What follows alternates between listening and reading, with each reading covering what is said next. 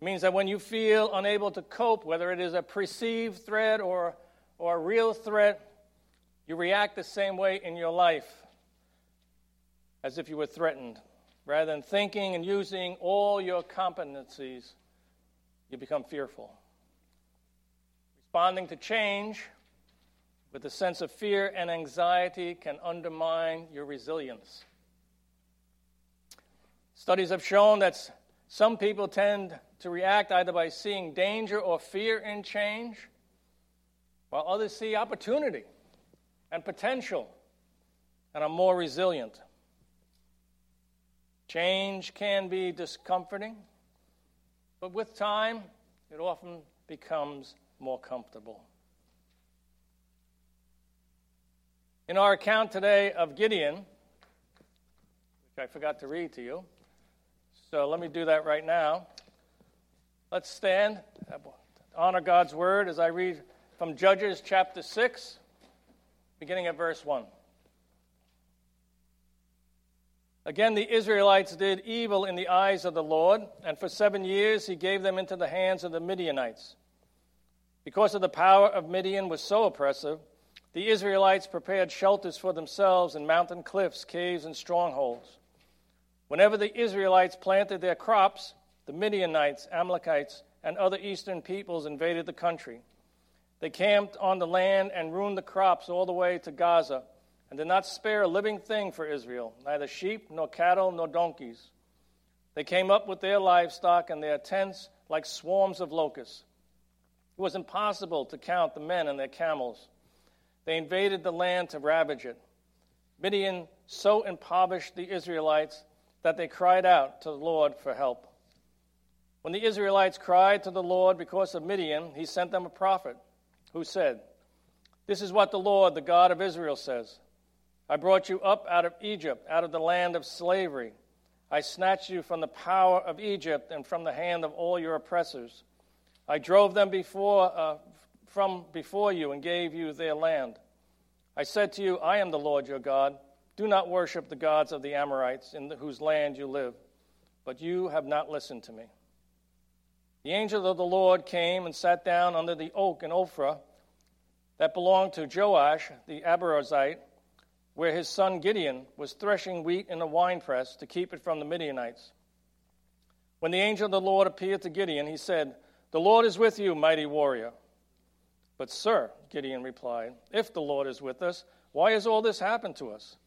Where are all the wonders that our fathers told us about when they said, 'Did not the Lord bring us out of Egypt?' But now the Lord has abandoned us and put us in the hand of Midian." The Lord turned to him and said, "Go in the strength you have and save Israel out of Midian's hand. Am I not sending you?" "But Lord," Gideon asked, "how can I save Israel? My clan is the weakest in Manasseh, and I am the least in my family." The Lord answered, "I will be with you, and you will strike down all the Midianites together." May God be pleased with the reading of his word. In the account I just read, we encounter Gideon and a people that are facing major change in their life that eclipse the normal every day. And the change comes in the annual threat of the marauding Midianites. And this was a real threat. While I only read part of the introduction to the story of Midian, I'll review the entire story. It's very familiar. And it was about 40 years after the prophetess Deborah had led the Israelites to victory over their oppressors and had brought the people back to faith in Yahweh. But once the danger had passed and the memory began to fade amongst the Israelites, they did evil in the eyes of the Lord and incorporated the worship of pagan gods with their own. And this once again moved God to chasten his people. As we read, he gave them into the hands of the Midianites. Because the power of Midian was so oppressive, the Israelites prepared shelters for themselves in mountain cliffs and caves and strongholds. Whenever the Israelites planted the crops, the Midianites, Amalekites, and other eastern peoples invaded the country. They camped on the land and ruined the crops all the way to Gaza, and did not spare a living thing for Israel, neither sheep, nor cattle, nor donkeys. They came up with the livestock, and their tents were like swarms of locusts. It was impossible to count them or their camels. They invaded the land to ravage it. Midian so impoverished the Israelites that they cried out to the Lord for help. Now, long ago, under Moses, when the people of Israel had come out of the land on Mount Ebal, they heard that there would be blessings for obedience as well as curses for disobedience. And in Deuteronomy 28, the blessings and curses are stated. And in 30 to 33, it specifically states, "You will be pledged to be married to a woman, but another will take her and rape her. You will build a house, but you will not live in it. You will plant a vineyard, but you will not even begin to enjoy its fruit. Your ox will be slaughtered before your eyes, but you will not eat none of it. Your donkey will be forcibly taken from you and will not be returned. Your sheep will be given to your enemies, and no one will rescue them. Your sons and daughters will be given to another nation, and you will wear out your eyes watching for them day after day, powerless to lift a hand. A people that you do not know will eat what your land and labor produced, and you will have nothing but cruel oppression all your days." And this was part of the punishment for breaking the covenant with God. And now Israel had broken the covenant again. And now they were experiencing a new and dreadful change that threatened their very livelihood, the way of life, and even their very existence. Every year, like clockwork or income tax, these Midianites, vultures, would sweep down from the desert, cross the Jordan, and claim everything that they could get their hands on. Crops, sheep, cattle, donkeys, toilet paper. No, I just threw that in. But you all get the idea. Since we are not farmers, it's hard for us to really appreciate the catastrophic nature of this loss with this annual visit from the Midianites. For us, let us think of it as something as an army of 100,000 Hell's Angels type motorcycle gang coming into your neighborhood, coming into your homes, and they'll take your cars, and they'll take your jewelry, and your TVs, and your electronics, and they may even take your wife and your kids, and it happens every year. And that's what it was like. And so every year, about that time, the Israelites had to gather what they could carry, and they went off into the hill countries, and the mountains, and the cliffs, and they hid from the locusts that were the Midianites. And for 7 years, this went on. Impoverished and defeated, the Israelites turned to the Lord and cried out. And you could see how far they had drifted from the Lord because it took them 7 years before they turned to Him. Before they bent their knee and remembered God. And in response to their crying out, God sends them this prophet. And the prophet just lays it out. They cried out, and he sent them a prophet. This is what the Lord said, the God of Israel. I brought you up out of Egypt, out of the land of slavery. I rescued you from the hand of the Egyptians. I delivered you from the hand of all your oppressors. I drove them out before you and gave you the land. I said to you, I am the Lord your God. Do not worship the gods of the Amorites in whose lands you live. But you have not listened to me. And then the prophet goes. You know, it's one thing to be crying out because of bad circumstances. But what they needed to do was to repent. Repent of their idolatry first. Further on in the story, down further in the chapter, Gideon's father had an altar to Baal on his property. They have yet to see and confess and repent of their idolatry. The next thing that happens, we find verses 11 and 12. The angel of the Lord came and sat down under the oak of Ophrah that belonged to Joash, where his son Gideon was threshing wheat in a winepress to keep it from the Midianites. When the angel of the Lord appeared to Gideon, he said, "The Lord is with you, mighty warrior." Now this angel of the Lord is to be understood as a pre-incarnate appearance of Christ.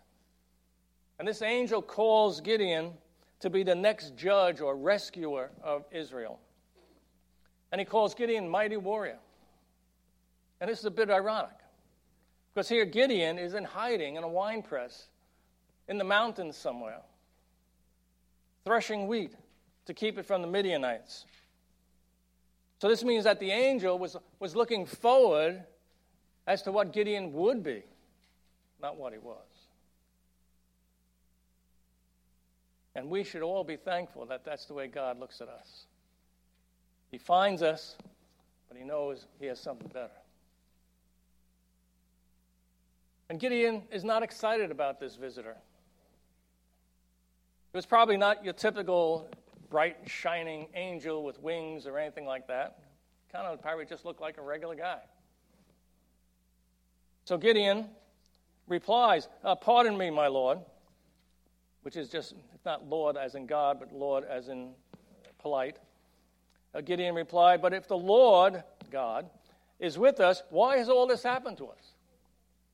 Where are all his wonders and our ancestors told us about when he said, 'Did not the Lord bring us up out of Egypt?' But now the Lord has abandoned us and given us into the hand of Midian." Gideon's answer is not that of a mighty warrior. It's an answer of a cynic. Rather than acknowledge Israel's sin, he's blaming God. Where's God? He questions God. He even accuses God of abandoning his people. And the dialogue continues. The Lord turned to him and said, "Go in the strength you have and save Israel out of Midian's hand. Am I not sending you?" "Pardon me, my Lord," Gideon replied, "but how can I save Israel? My clan is the weakest in Manasseh, and I am the least in my family." The Lord answered, "I will be with you, and you will strike down all the Midianites, leaving none alive." Notice here it simply states, the Lord turned to him. They dropped the angel, because this is a pre-incarnate visit of Christ the Lord. Jehovah turned to him, "Go in the strength you have and save. Am I not sending you?" But Gideon balks.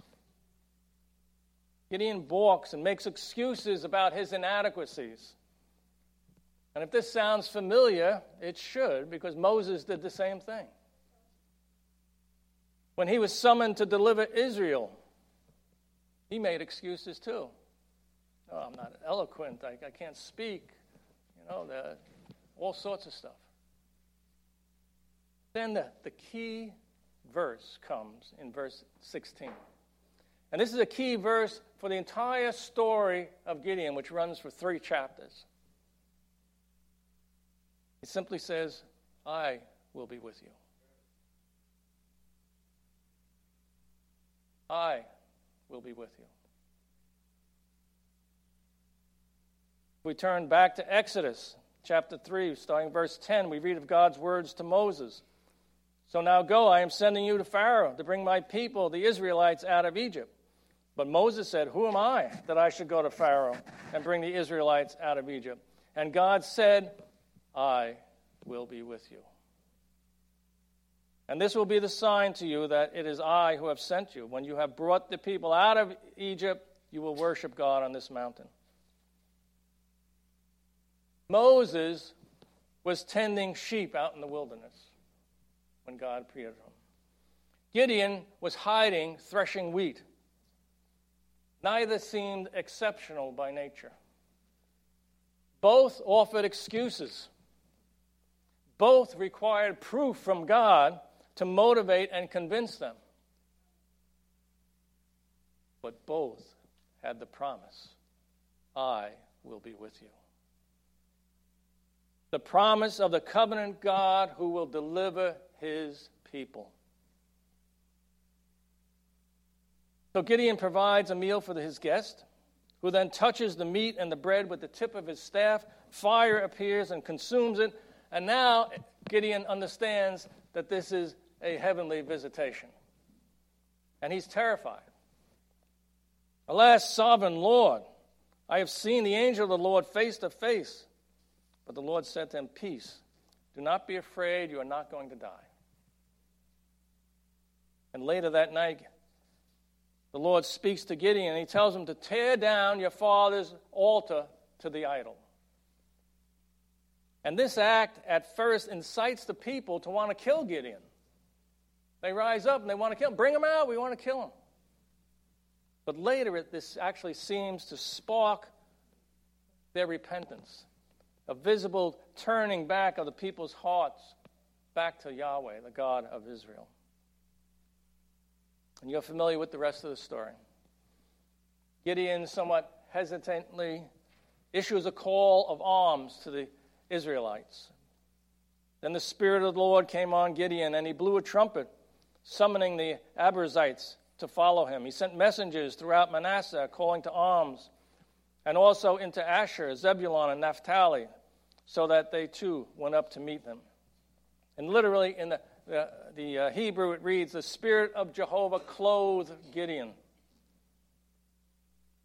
Now in the Old Testament, to have the Spirit come upon someone is different than in the New Testament when the Spirit comes upon somebody. In the New, it speaks more of spirituality and giftedness. But in the Old Testament, it meant more empowerment for a task.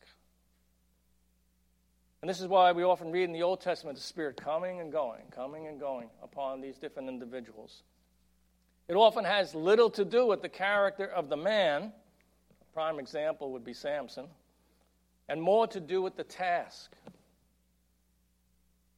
And such is the case with Gideon. But after summoning the people, Gideon balks again. And he asks for a sign. And this is when he uses the fleece that we're very familiar with. First he asks for the dew to be only on the fleece and not the ground. And then that wasn't convincing enough when the Lord did it. And he said, well, let the dew be on the ground and not the fleece. And the Lord grants the signs. God's so patient with Gideon. Over in chapter 7, Gideon marches out with 32,000 men. Compared to the vast number of Midianites, it was a small army. But small is never too small when God says, I'll be with you. As God was about to demonstrate even further. God tells Gideon, you have too many men. I cannot deliver Midian into their hands, or Israel would boast against me. My own strength has saved me. Now announce to the army, anyone who trembles with fear may turn back and leave Mount Gilead.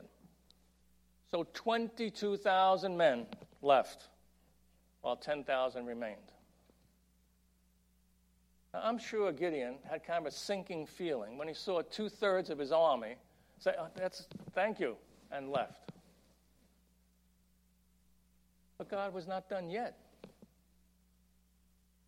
God was about to do something extraordinary, something only God could do, and he knew the hearts of the people. He knew that they would claim victory and the glory that belonged to God alone if it was anything like a fair fight. Isaiah 42:8 states, I am the Lord. That is my name, and I will not give my glory to anyone else. So the Lord continues to thin the ranks. There are still too many men. Take them down to the water. I will thin them out there for you. If I say this one should go with you, he shall go. But if I say this one shall not go with you, he shall not go. So Gideon took them down to the water. The Lord told him, separate those who lap the water with their tongues as a dog laps from those who kneel down to drink. 300 of them drank from cupped hands, lapping like dogs. All the rest got down on their knees to drink. The Lord said to Gideon, with the 300 men that lapped, I will save you and give the Midianites into your hands. Let all the others go home. So Gideon sent the rest of the Israelites home, but kept the 300 who took over the provisions and trumpets of the others. Now, there have been many attempts to kind of explain what was going on here. Those who cupped and brought it to them, their mouths, others who knelt down and lapped the water. The most traditional one was that they feel that those who knelt down were careless, they were not ready if there was a surprise attack. But the truth is, the scriptures just don't tell us. All we do know is that this is God's criteria, and this is what happened, according to his sovereign foreknowledge and plan. So that being the case, 9,700 more men are sent home, leaving the 300. You can easily understand why Gideon would be very hesitant at this point to attack. What can be accomplished with such a small number of men?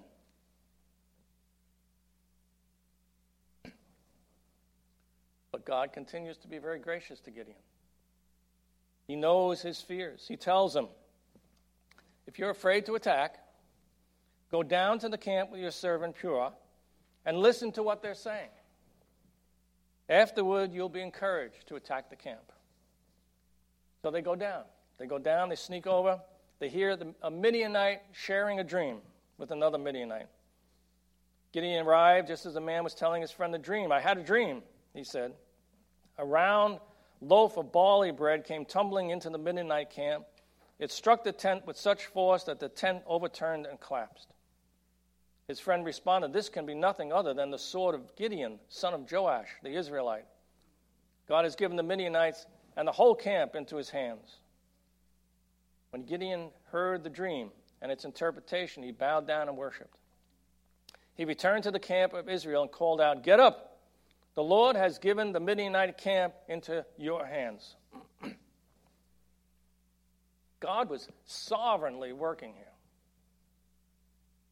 He gave a dream to a pagan Midianite and moved that person to share that dream at just the precise time that Gideon and his friend were sneaking into the camp to hear it. No detail of God's sovereign plan can be thwarted. And with his faith fully energized, Gideon divides his 300 men into 3 groups of 100, equips them with trumpets and torches inside a jar, and surrounds the Midianite camp. And at his word, they smash the jar and shout, a sword for the Lord and Gideon, and blew the trumpets. Then in 7:22, we read, when the 300 trumpets sounded, the Lord caused the men throughout the camp to turn on each other with swords. The army fled. Later, as Gideon continued to pursue the retreating army, all those men of the various tribes that had gone home out of fear came back now and joined in the pursuit. This was the high point of Gideon's career as a judge. This was the moment that his faith in God's word, I will be with you, are remembered in Hebrews 11:32. And what more shall I say? I do not have time to tell you about Gideon, Barak, Samson, Jephthah, about David and Samuel and the prophets, who through faith conquered kingdoms, whose weakness was turned to strength, and who became powerful in battle and routed foreign armies. The change that God worked out for the people of Israel was miraculous. And yet, in his sovereign planning, God chose a weak vessel in the person of Gideon. And in fact, throughout the Bible, God chooses and uses imperfect people to accomplish his perfect plan. And that should inspire hope in all of us. You know, God is not waiting for us to be perfect. He just wants us to be present, willing, and able to use, as the angel said, go in the strength you have. I'll provide the rest. I will be with you. Even in our weakness, our smallness, we are confident of this. 1 plus God makes a majority, an unstoppable force. God has said, for my power is made perfect in weakness.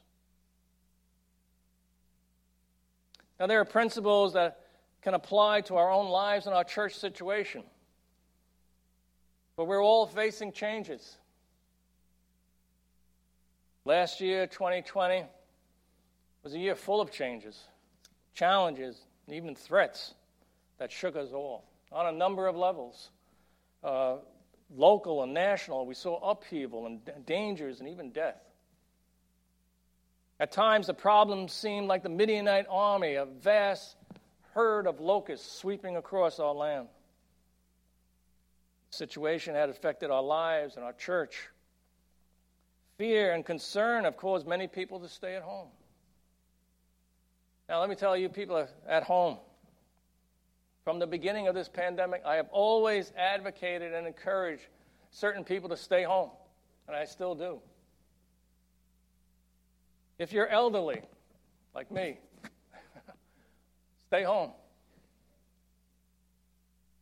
If there's an underlying health issue, stay home. And even if out of an abundance of caution, you're just not comfortable in coming out to worship, stay home. And while I support that decision, there was always one criteria.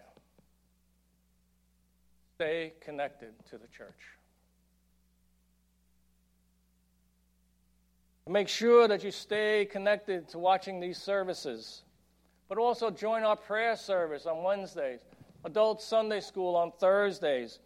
Stay in touch through emails, texts, telephone calls, whatever you're comfortable with. Hey, we even had a virtual dinner, which was very delightful. Call people up and say, hey, let's have dinner tonight by Zoom. It works. Get a little staticky once in a while. You get, but it eventually works out.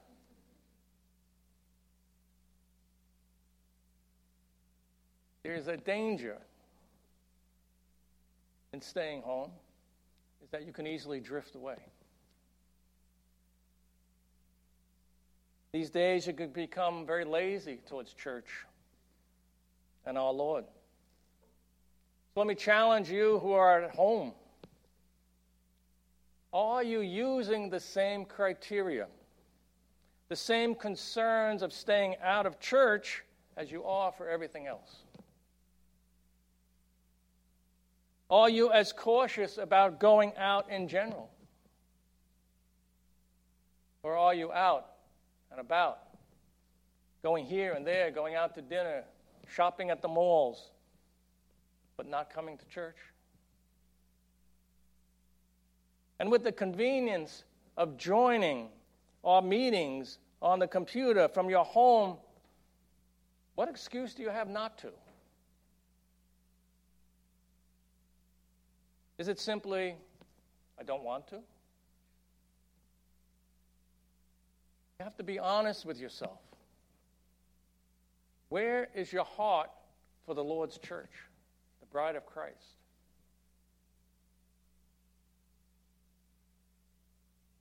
For those of you who remain committed and connected, whether in person here or faithfully viewing at home, I feel like you're Gideon's 300. We talk a great deal about Gideon's faith, and rightfully so. But the 300 should not be overlooked for their faith. In spite of their minuscule numbers, they remained loyal to follow Gideon and the promise of God, I will be with you. They did not have a direct encounter with the angel.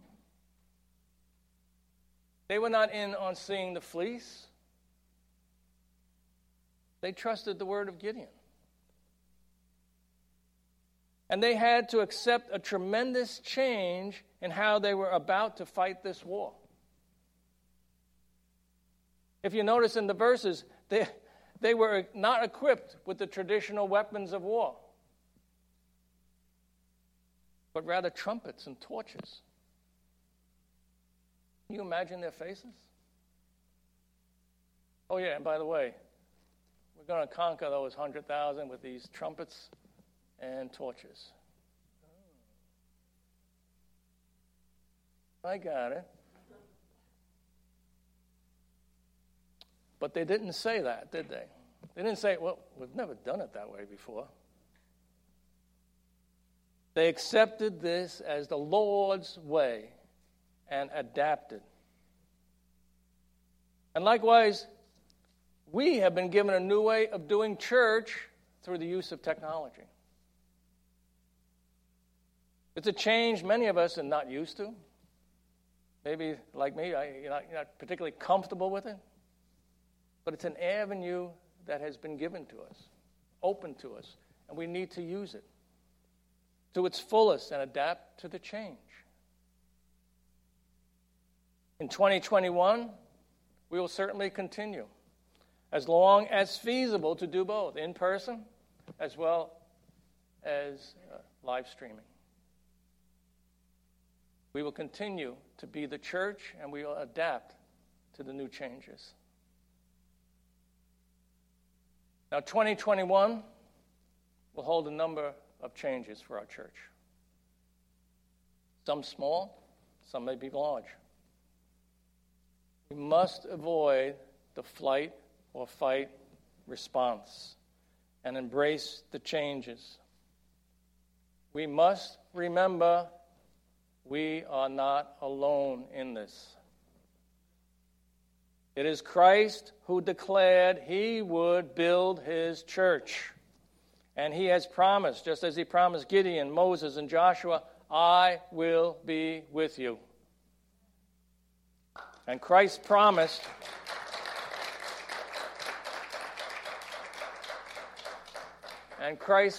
every believer, surely I am with you always, even to the end of the ages.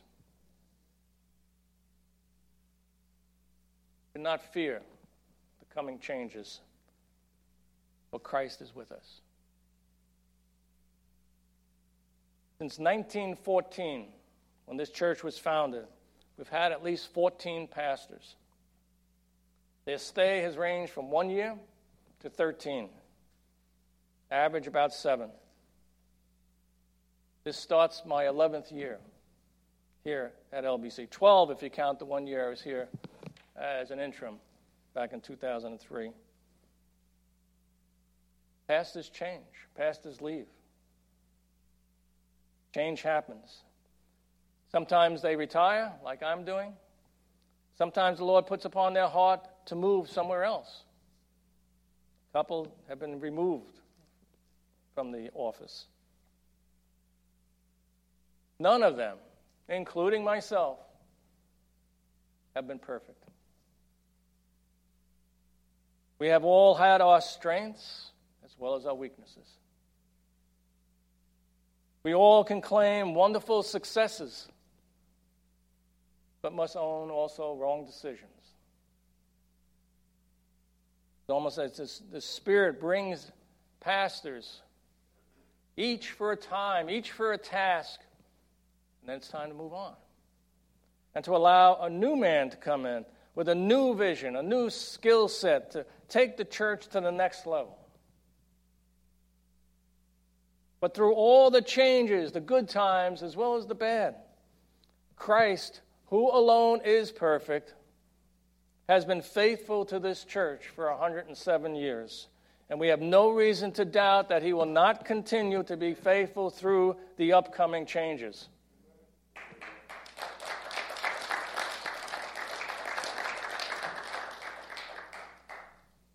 Change can be disconcerting, even messy.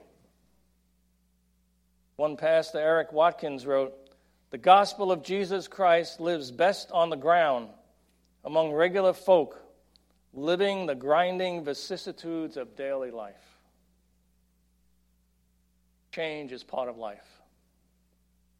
In the midst of change, we must remember the mighty acts of God in the past as recorded in Scripture.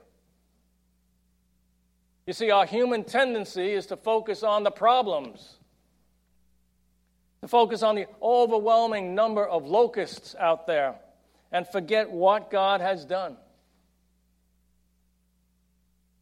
However, as we reflect upon what God has done, it will redirect our perspective into knowing what he can do in the future. And we must recount in the midst of change Christ's faithfulness to this church over and over again. And that faithfulness has been carried out in the 300, in you, through you, the church body. Our church is like a family. We've had shared many good times, exciting times, many smiles, many laughters, as in any family. There have been a few times when we have not always agreed with one another or argued, maybe even hurt one another. In times of change, our church has become vulnerable to attacks from the enemy. Do not give him a foothold. Our disagreement must not lead to disunion, as President Biden said. But just like a family, don't throw in the towel. Let us work through whatever lies before us together. If we need to confess, if we need to repent, if we need forgiveness or extend forgiveness, let us do it. But let us stay together in love. And make every effort to keep the unity of the Spirit through the bond of peace. You, the committed 300, will see this church forward into this new year. Armed with trumpets of praise and prayer, with torches of the light of the Word of God, and the burning desire to see this church become even better, embrace the changes. Stand strong. I anticipate and I encourage you with enthusiasm, claim Christ's promise to you. I will be with you.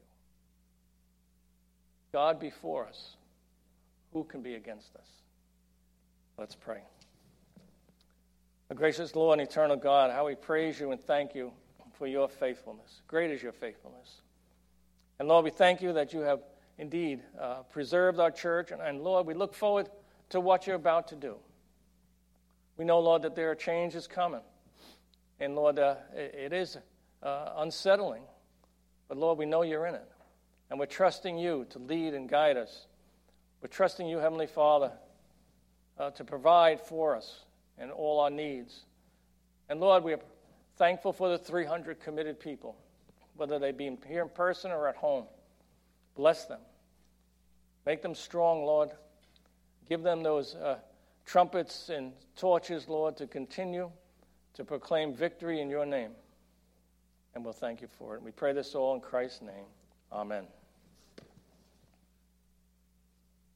All right, we have some announcements here today.